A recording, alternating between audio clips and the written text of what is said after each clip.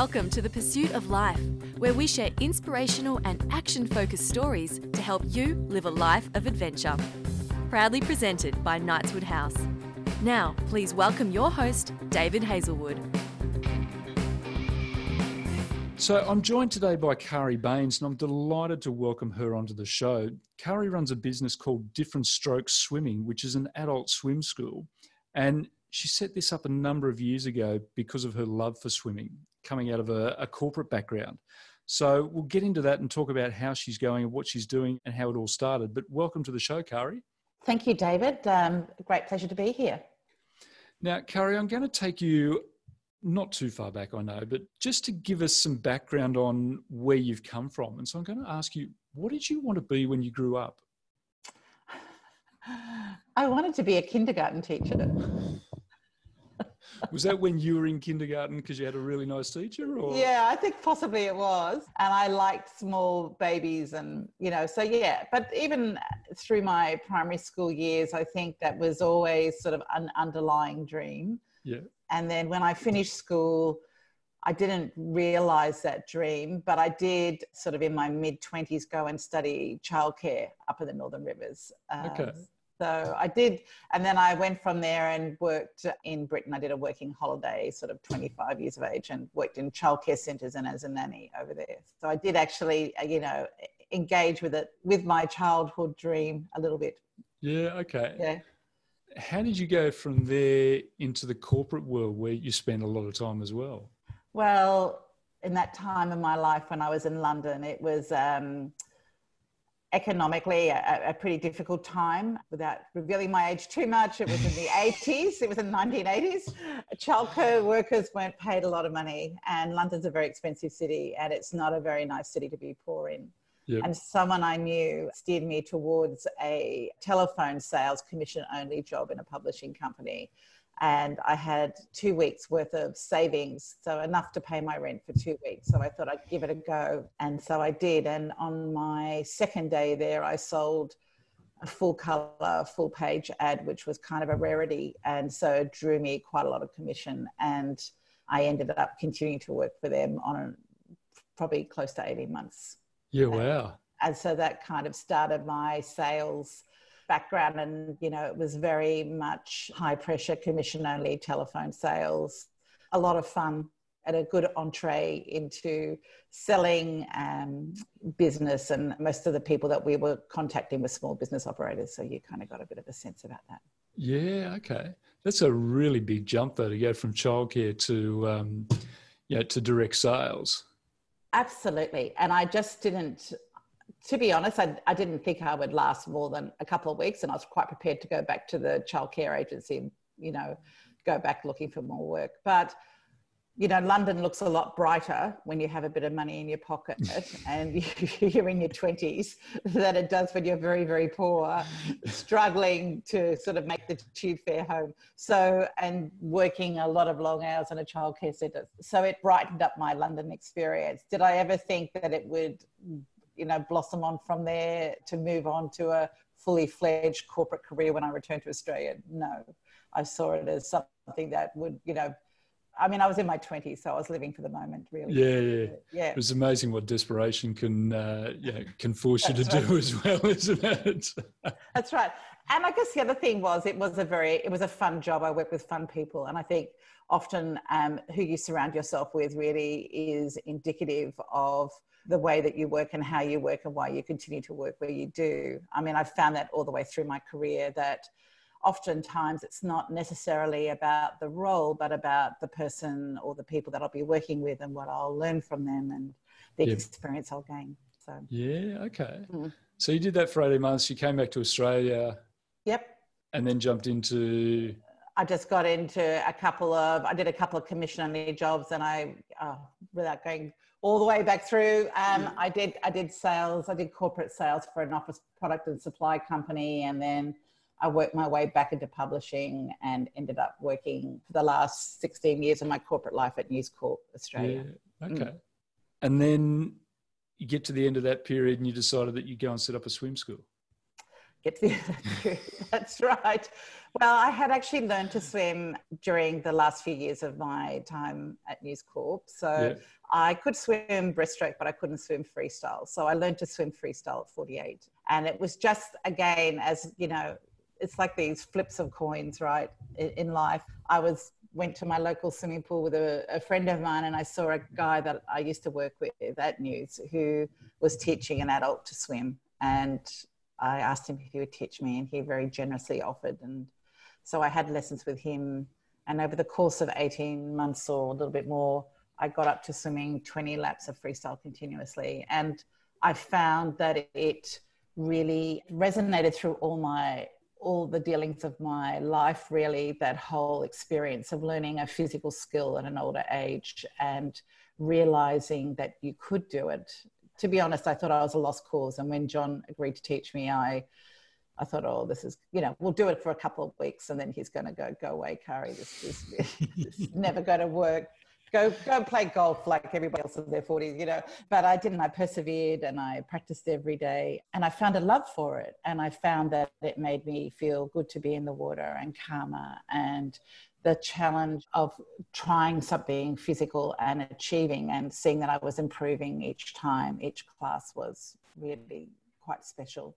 And so I started to use a lot of the analogies in my corporate life. I remember having a conversation with my boss at work and telling him that, we need to think about the glide, that sometimes less is more, and holding it, and, all the sort of terminology started to go through and ripple into my work a little bit. And so I also, in the course of that time, I was talking to lots of adults who fessed up that they couldn't swim either, or that they weren't particularly good at swimming. And I ended up backfilling my lessons and adding people to John's sort of Saturday mornings, much to, I think he was very generous in doing it, but I think this has got to stop. Because, people would stop me, during the course of, social engagements or at work and say, what are you doing? You look fantastic. And I said, well, actually, I'm learning to swim. And then they would confess that they really couldn't swim either, and that how they'd always wanted to do it. And so at the end of that period, I said to John, I could set you up. Like, I just know so many people that would love to come and take lessons from you. But it wasn't a course that he wanted to take. And so I thought, well, you know what? When I finish with the corporate world, enough's enough. I'll set up an adult swim school. So that's what I've done, or a swim school for adults, rather. Yeah. Because it's such a big thing in Australian culture. Swimming is one of those things that is assumed that everyone can do. Everyone learns to swim as a kid, and we're surrounded by water, and with the hot summers and things like that. It must be a real challenge to admit that as an adult, that you can't swim. I think it is. And the interesting part for me was that, my parents will swear black and blue. They sent me to swimming lessons, and, and I went to a private girls' school, and I have no idea what I did in the swim carnivals, but I must have hidden in the toilets or something. But I don't ever remember jumping off a block and racing. I vaguely remember taking swimming lessons and being pretty disenchanted with the whole thing.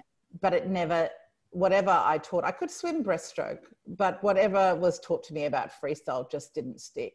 Yep. And one of the interesting things that I have come to learn, or aspects of my business that I've come to learn, is that probably 30% of our clientele have had or been impacted by a near drowning experience. And there was always in my family a bit of anxiety around the water. My mother's Scandinavian and didn't learn to swim, and still does have quite a phobia about water.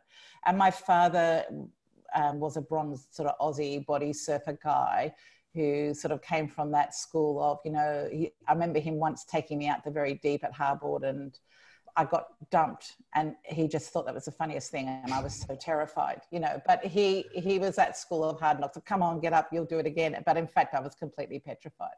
But interestingly enough, my younger brother had a near drowning when he was a baby. He crawled into a swimming pool at the house of friends of my parents at a cocktail party. And it was in the days when people didn't put fences around pools. And I do remember the ambulance coming, and I remember the absolute panic of the adults, and I was a toddler at the time. And I think that experience, and even today, my mother can't speak about that without sort of getting quite emotional. Yeah. And so I think that resonates in families. And although it wasn't me, and my brother doesn't, obviously he was a baby, he doesn't remember any of it, but I think it resonates. And so a lot of our clients might talk about an incident that maybe didn't happen to them, but happened to someone in their family that has carried through energetically to the rest of the family members about, you know, be careful near water, don't go near the edge, stay back. So it is interesting how many people have had a dreadful incident or episode or someone in their family with water. Yeah. So we do quite a bit of work in that space of helping people really come to grips with feeling safe and comfortable in the aquatic environment. Which is, it's incredible, that statistic, 30%. Yep. And often they don't, you know, it's sort of, sometimes you have to really prize it out of them. It might be by the sixth class or lesson. Does something, you know, happen? And they go, oh, well, actually, my dad threw me into a dam, or my brothers jumped on me, or someone pushed my head underwater in a swim class, or whatever it is. It's something that has stuck and has really affected their feelings about it.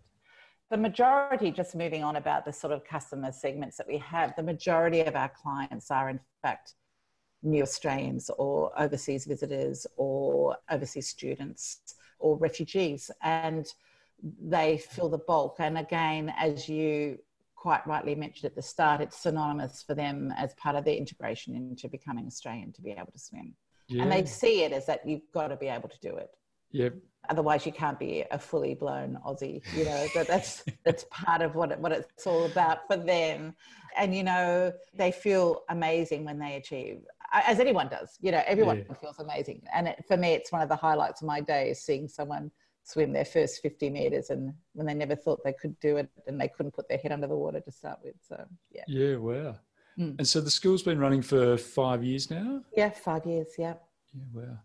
And so how many people have you put through the school now? We've put probably close to 1,600 have gone through either, you know, through private lessons or swim classes.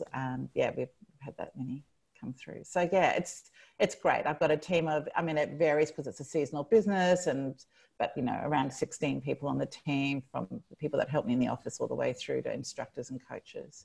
Yeah. And David, we've got the whole journey, so we can take you from never having put your head under the water and get you to swim across Bondi and everything in between. So we've got learn to swim classes, you know, obviously private lessons if you prefer one-to-one. We've got a bridging squad called Swim Fit, which is our entry-level squads. We've got regular squads. We've got master classes. We've got video clinics. We've got open water training programs. So, yeah. You can basically, if you stick with us, we can get you along the whole aquatic journey. Yeah, wow. Yeah. Now, you got into this because you love swimming. Yes. You know, you've told me about some of the trips you've done and the swim treks and things like that. Mm-hmm. How do you go juggling the business, which was born out of your love for swimming, with actually being able to enjoy it? Look, it's not easy. I think sometimes I have to go back into the water quietly and remind myself why I did it. So at those moments when I sort of wishing and that I had that, or if I feel that the passion is kind of dying a little bit, or I'm wishing that it was a bit more accelerated, I'll take myself off and, you know, go and swim in the ocean or Wiley's bars and just remember that whole feeling of the water on my body and the reason why I did it. But you're right. It's that whole work-life balance is very tricky, and trying to make sure that the flame doesn't go out on my passion is also a constant concern for me, to make sure I keep vigilant about it. One of the things I do, which helps me, is I sign up or register for big events. So last year I did 3 significant events. So I was in a relay, which I've now done the last 3 years at Lake Argyle in May. And so I was in a 10K relay team. And then in August, I swam in the Thames Marathon, which is a 14K swim. And I did that solo. Wow. And so I trained up for that. And I really committed to my training program this time. I'm because, as you pointed out, the business gets in the way. I did a 10K swim in Lake Windermere the year before, and I hadn't trained properly for it. And it was evident by the end of the swim that I was really struggling. So I've now learned the value of training the hard way. You can't wing everything in life, and you can't wing a 10K swim. And then I went on to Fiji in October and did a 10K swim at Manor Islands. But the biggest swim for me was a 14K down the Thames. And because I really had to get serious about my training for that and committed, it made me really re-engineer the way that I work and to make sure that I made time for that training and the elements of that, which not only included just the personal time in the water, but dry land training programs, chiropractic and body work and care to make sure that I wouldn't do any damage to my shoulders and so forth, dietary, vigilance. So there was quite a bit around it. And even just giving yourself time to recover, I'd imagine, as well. And time to recover. So I did have to juggle things and, find time in the day, which when you're historically from a corporate background, nipping off at 11 o'clock in the morning to Balmoral Beach to knock out some Ks just feels really wrong, It's just totally against my whole sort of, working history. But that's what I had to do because that was a window in the day when I could actually go and do that. And I would leave the guys in the office and say, I'm out of here now and I'm going to knock out some Ks. But yeah, that's what you had to do. That's what I had to do anyway. And so I had to find these sort of weird times, weird to me, to go and do this stuff. Because otherwise I just wasn't going to get the training in and be prepared. And in a funny sort of way, it helped me regain some balance in my life because, as I think most small business owners are aware, your small business is your baby. And, I'm always on. We go on holiday or I go, on one of these swim track swims abroad. I have my computer there. I'm always on. I'm always checking emails twice a day. And, I've been known in a storm in Glasgow to be crafting up a newsletter to send out, it's just I'm always on the business. So I'm hoping at this point now, 5 years later, that I'm at a position now where I can tone that down a bit. So I'm not always on because I don't believe it's definitely not helpful for me and those involved with me, my partner and my family, but it's also not, I don't think it makes you the most productive person. I think you do need to switch off. Yeah, and find some time to do that. Yeah, and find some time to do that. And traditionally, swimming has been that time. So if I can separate it out from the business and just remember to go back and find my mojo again in the water and just remember why I started and how good it feels for me, then all is restored. I would have thought in the age of Insta and all the rest of it, nipping off to Balmoral at 11 o'clock and posting the fact that you're doing you're swimming then would have been fantastic for business anyway. Look, I think it was, and I did make some posts from the beach. It was, and I found a friend of mine who came and swam with me as well. And yeah, it was lovely. And it was actually, we had a little run in with a bull shark there. So it was, 11 o'clock on a beautiful, bright, sunny morning. So yeah, it's just, I think when you are brought up in the corporate experience, doing that feels like you're playing hooky. Yep. But what I have to remind myself is that my day often starts at 5 a.m. or sometimes 4:30 when a coach might ring in sick. And then, I'm on really from that time onwards to sometimes I'm teaching till 8 o'clock at night, so I am on. So my day is different to a regular office worker's day. Yeah. Yeah. Do you wish you could do more with your money? Knightswood House is a financial advisory firm that specialises in working with successful business professionals who share a passion for endurance sports or other adventures. People often come to us for one of three reasons. 1, they aren't where they imagined they'd be financially at this point in their life. 2, they feel frustrated that they are earning good income but aren't doing more with it. And 3, they are concerned that they don't have a strategy to make the lifestyle they're working so hard for feasible, both now and in the years ahead. Underlying all of these are nagging doubts about the future and a concern that they aren't maximising the opportunities created by their hard work. We have a 9-step process we take you through, which will simplify your financial affairs and take much of the hassle out of your hands, provide you with certainty that the strategy you choose to implement is right for you. And finally, get rid of those nagging doubts and give you confidence that you are on track to achieving the things that are most important to you. Ultimately, we can help you leverage your professional achievements into financial success so you can enjoy a life that is truly remarkable. For more details, head to knightswood.com.au. Okay, back to the show.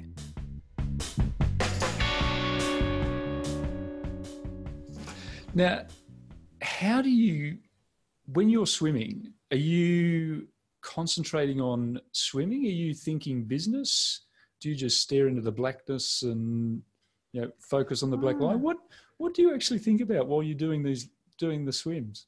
The big long ones? Yeah, and even just the training.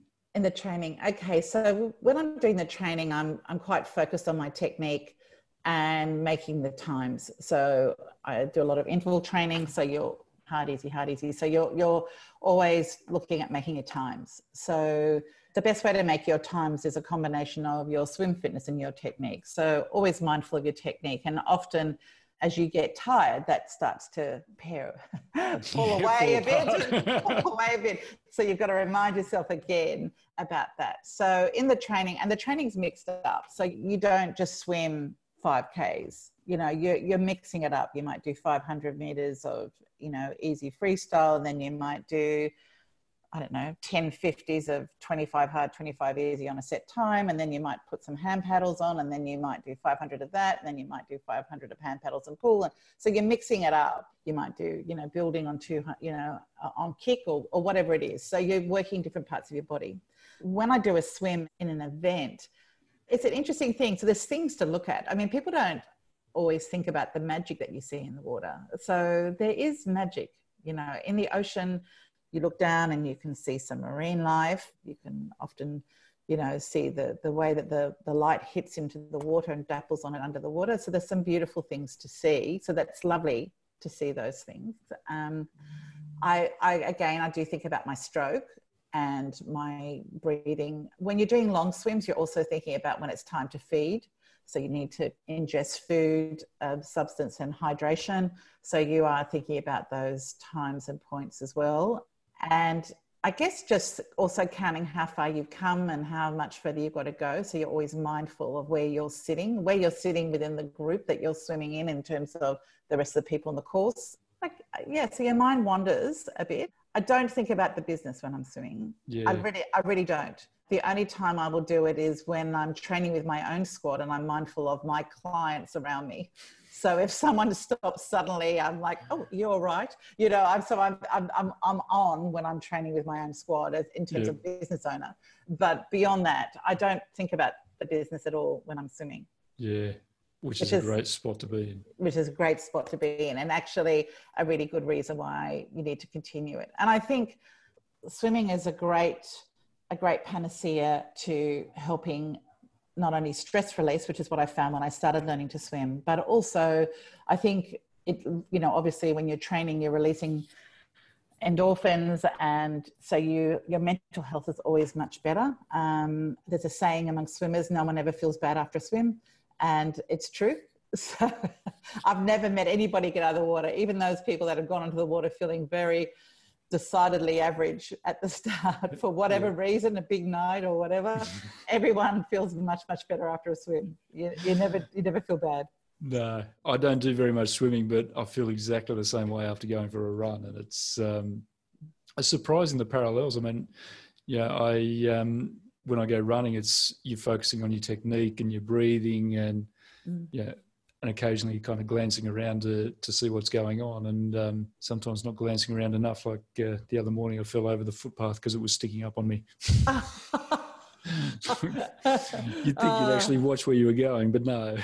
No. Oh my gosh. Yes. Well, I mean, that does happen too a bit in swimming. particularly in open water, because you can go off course. Yeah. So you're always got to be sighting for the buoys or the landmarks that you're supposed to be looking for. And it is easy to go off course. So yes, again, a bit like your pavement experience.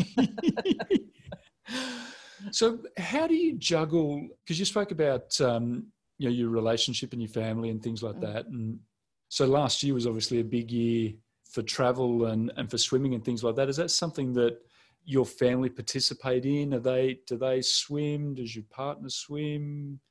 Yes, my partner does swim. He swims religiously 7 days a week, 2.5 Ks. He's a man of discipline, and it doesn't matter where we are in the world. So our locations in terms of accommodation are always based around a swimming pool. So I have to say, I think we are the only people that go to Bali with an alarm clock. So we can find that sweet spot of the cleaners finishing in the resort pool before the kids get in there. So we have been known to travel across Rome in search of a 25-metre pool. So he swims 7 days a week. He swims for the health benefits of it, really, and that he's very passionate about that as part of his health regime. Yep. He doesn't participate in the long swims like me. So he will come along to those events, but he doesn't enter them. He figures if he's done his swim in the morning, that's enough for him. So we view swimming differently. And in fact, we met in the swimming pool. So after I'd learned to swim, I met him in the lane of our local pool. So our relationship was born out of swimming anyway. But yeah, no, he does come with me and participate in the events and, barrack for me on the side. And we build our holidays often around these events. And I have promised this year, well, so far this year it's only February, but I have promised that we will have a swim event free year, and we'll just take holidays for the sheer joy of taking holidays. Yeah. Because that's where I take my holidays, and it isn't actually that relaxing then when you've got to train up for an event. Before my 14K swim last year, I was training up in a hotel pool in Singapore, on the way through, just 25-meter hotel pool swimming. Wow. 5.5 Ks or whatever it was. You felt like a goldfish bowl. Yeah. Just up and down. Up and down, just to keep the last bit of fitness on as I was tapering off. So it is this year. I think we're having time out from the big events anyway. Yeah, wow. Now just on that Thames swim, so where did that start and finish? Started in Henley and finished at the Mallow Bridge. It is quite a lovely thing. Well, it's a lovely thing to do anyway, because you're swimming past some of the most valuable real estate in Britain. So that it is, I did occasionally put my head up and go, oh my gosh, look at that mansion.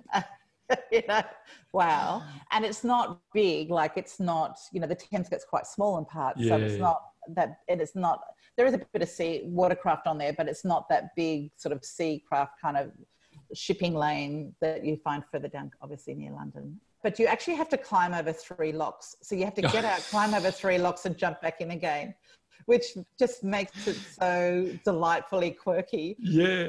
Just a lovely, lovely thing to do. And the swimming community is pretty amazing in that swim in particular, but I've seen it in many others. When swimmers have lost certain items, like one of the swimmers lost their goggles, someone else was carrying a spare pair of goggles with them and they gave them to that swimmer, So it's just, everyone helps everybody else out. Even though you're eating, it's an event, everyone wants to get a good time. Everybody helps everybody else. So it's really quite lovely. But it was one of the most picturesque parts of England, and it's a beautiful swim to do, actually.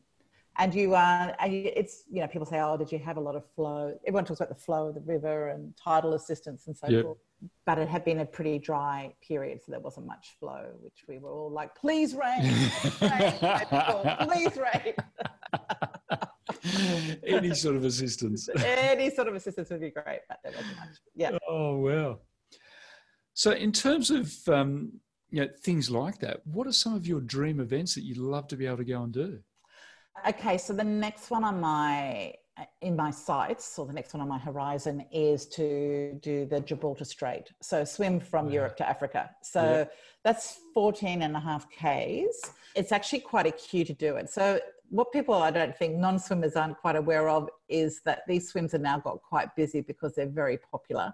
So there's a 3-year waiting list to get onto that swim. So you do have to register, and you have to register your times ahead so that they can be safe in the knowledge that you can actually complete the swim when they put you on, because there's also a limited window for some of these swims in terms of tides, time of the year, etc. And so that's one I'm looking at. And there's been a bit of an issue recently. Apparently the organisers were telling me there's been sort of some diplomatic issues between Spain and Morocco. So I'm not sure that sort of the swims have stopped. So that's pushing them back a bit further. But apparently that's quite a good swim. And one of my swim coaches who I have a lot of time for, and she's incredibly very well experienced. She's taken about 30 people across a lot of major marathon swims, the English Channel, Manhattan Island, or whatever. She suggested that's my next swim, and I think she's right. I guess the Channel is always something that every swimmer that does open water swimming thinks, I must do that one day.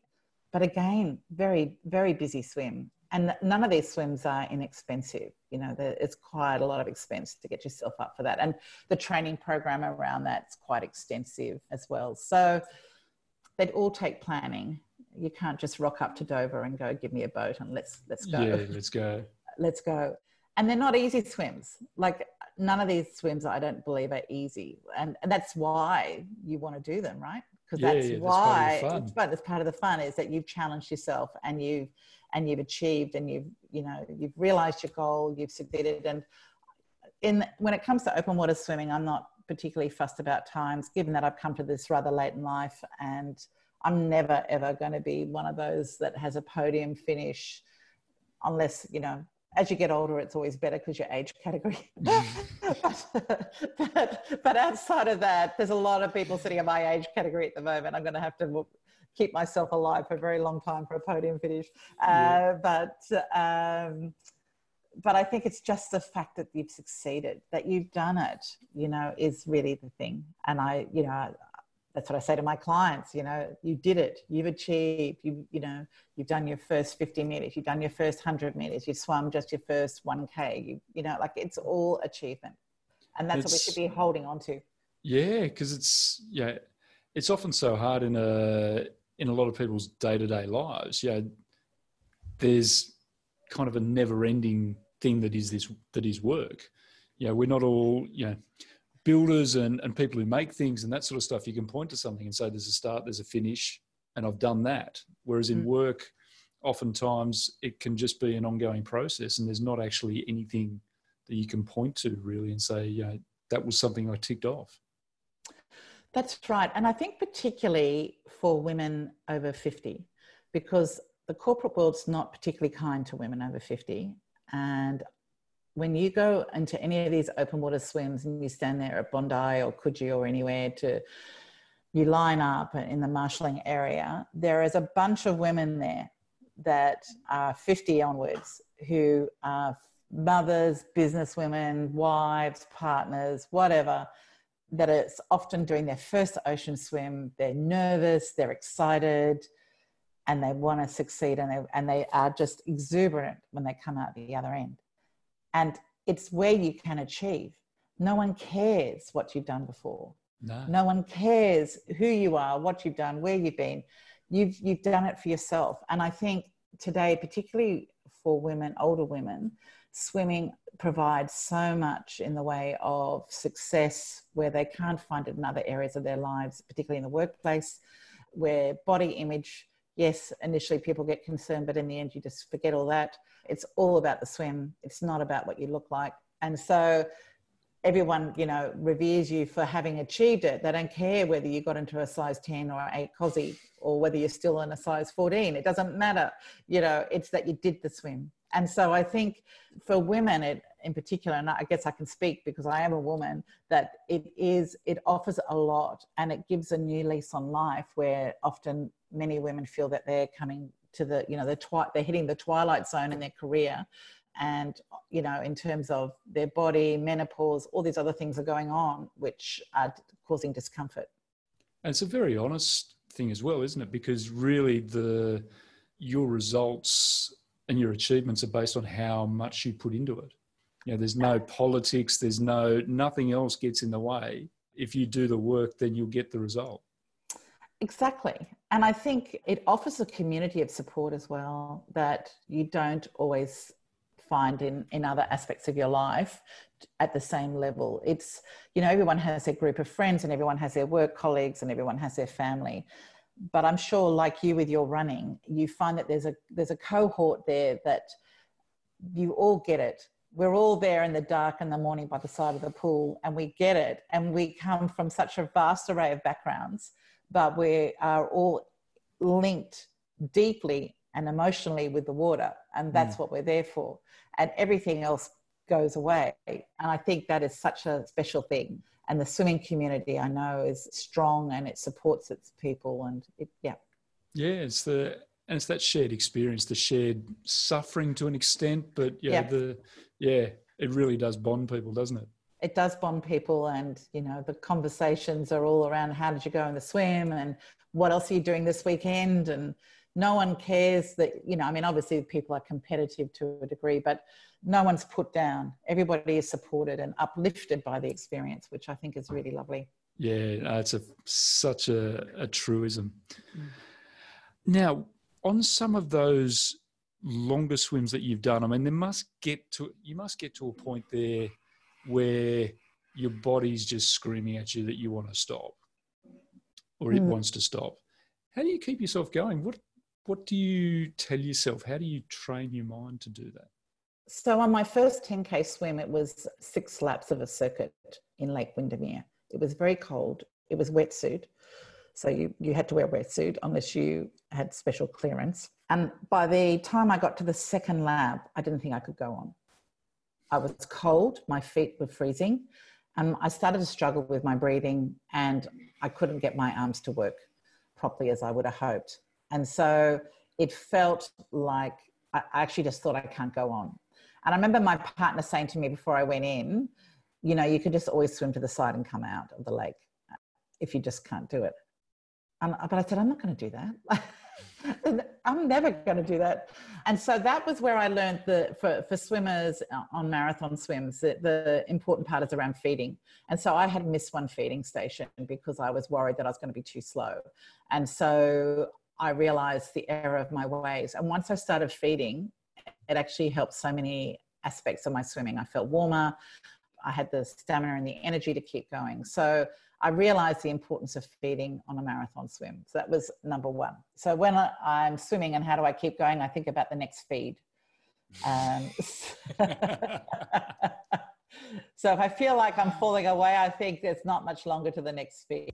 So that is certainly something that keeps me going. It's very basic and nothing sort of, you know, particularly spiritual or dynamic or inspiring about it, but the feed is what keeps you going. Yeah. And when I start to ache and pain, I just tell myself, you've got to keep going. Like others are doing it. They're in it with you. You're in it. You're all in it together. You can do this. I think you just got to remind yourself you can do it, because you can do it. Yeah. Because you can. And you just got to remember that you can. Others have done it before you. There are people ahead of you. There are people behind you doing it tougher. Everybody is doing it in their own way. And you can do this. I just have to remind myself I can do it. And just relax. I think the other part is everything in swimming is better when you're relaxed. Yes. So it's always about relaxing. So once you start to feel aches, it's just relax. So in swimming, it's about relaxing the hands. If your hands are uptight, then the stress goes all the way through to your shoulders and goes into the rest of your body. So it's always about having relaxed hands. So you keep your hands relaxed. So if you start to feel like it's all hurting, I start to look at where the pain points are and what I can do to kind of relax them. Yeah, wow. It's really simple though, isn't it? But it's so hard to do sometimes. Exactly. Now, the only other question that I wanted to ask you, and one of the things that I do with all the guests on the show is I ask you to set a challenge for the listeners out there of something that they can do in the next week based on, you know, the conversations that we've had that they can do to kind of make a difference in their life. So, we've spoken about a lot of the things that you've done and, the work that you do with people in helping them to achieve and things like that. If you could think of one thing that people could set themselves to do, what would it be? I think I would say to people, find something that inspires you and go and grab it and just start to work towards that. So ideally, I'm going to say this as being physical, because I actually think, and I'm not sure of the age of your listeners, David, but I think for any adult at any age, but particularly for older people, doing something physical is crucial to longevity. So I would say physical. So find something, table tennis, golf, swimming, running, whatever it is, and then set yourself some sort of realistic but slightly out of reach goal for it, and do it and go for it. That's what I would say. And it, I don't know how to run. I can't run 500 meters, right? I really can't. And I'm quite keen to sort of learn how to run. And I ask people how you do it. And someone said to me, you walk from one tree, then you run to the next tree, then you walk to the next tree, then you run to the next tree, right? You probably, that's exactly the way I started. There's programs called Couch to 5K, and that's really how they start. Yeah.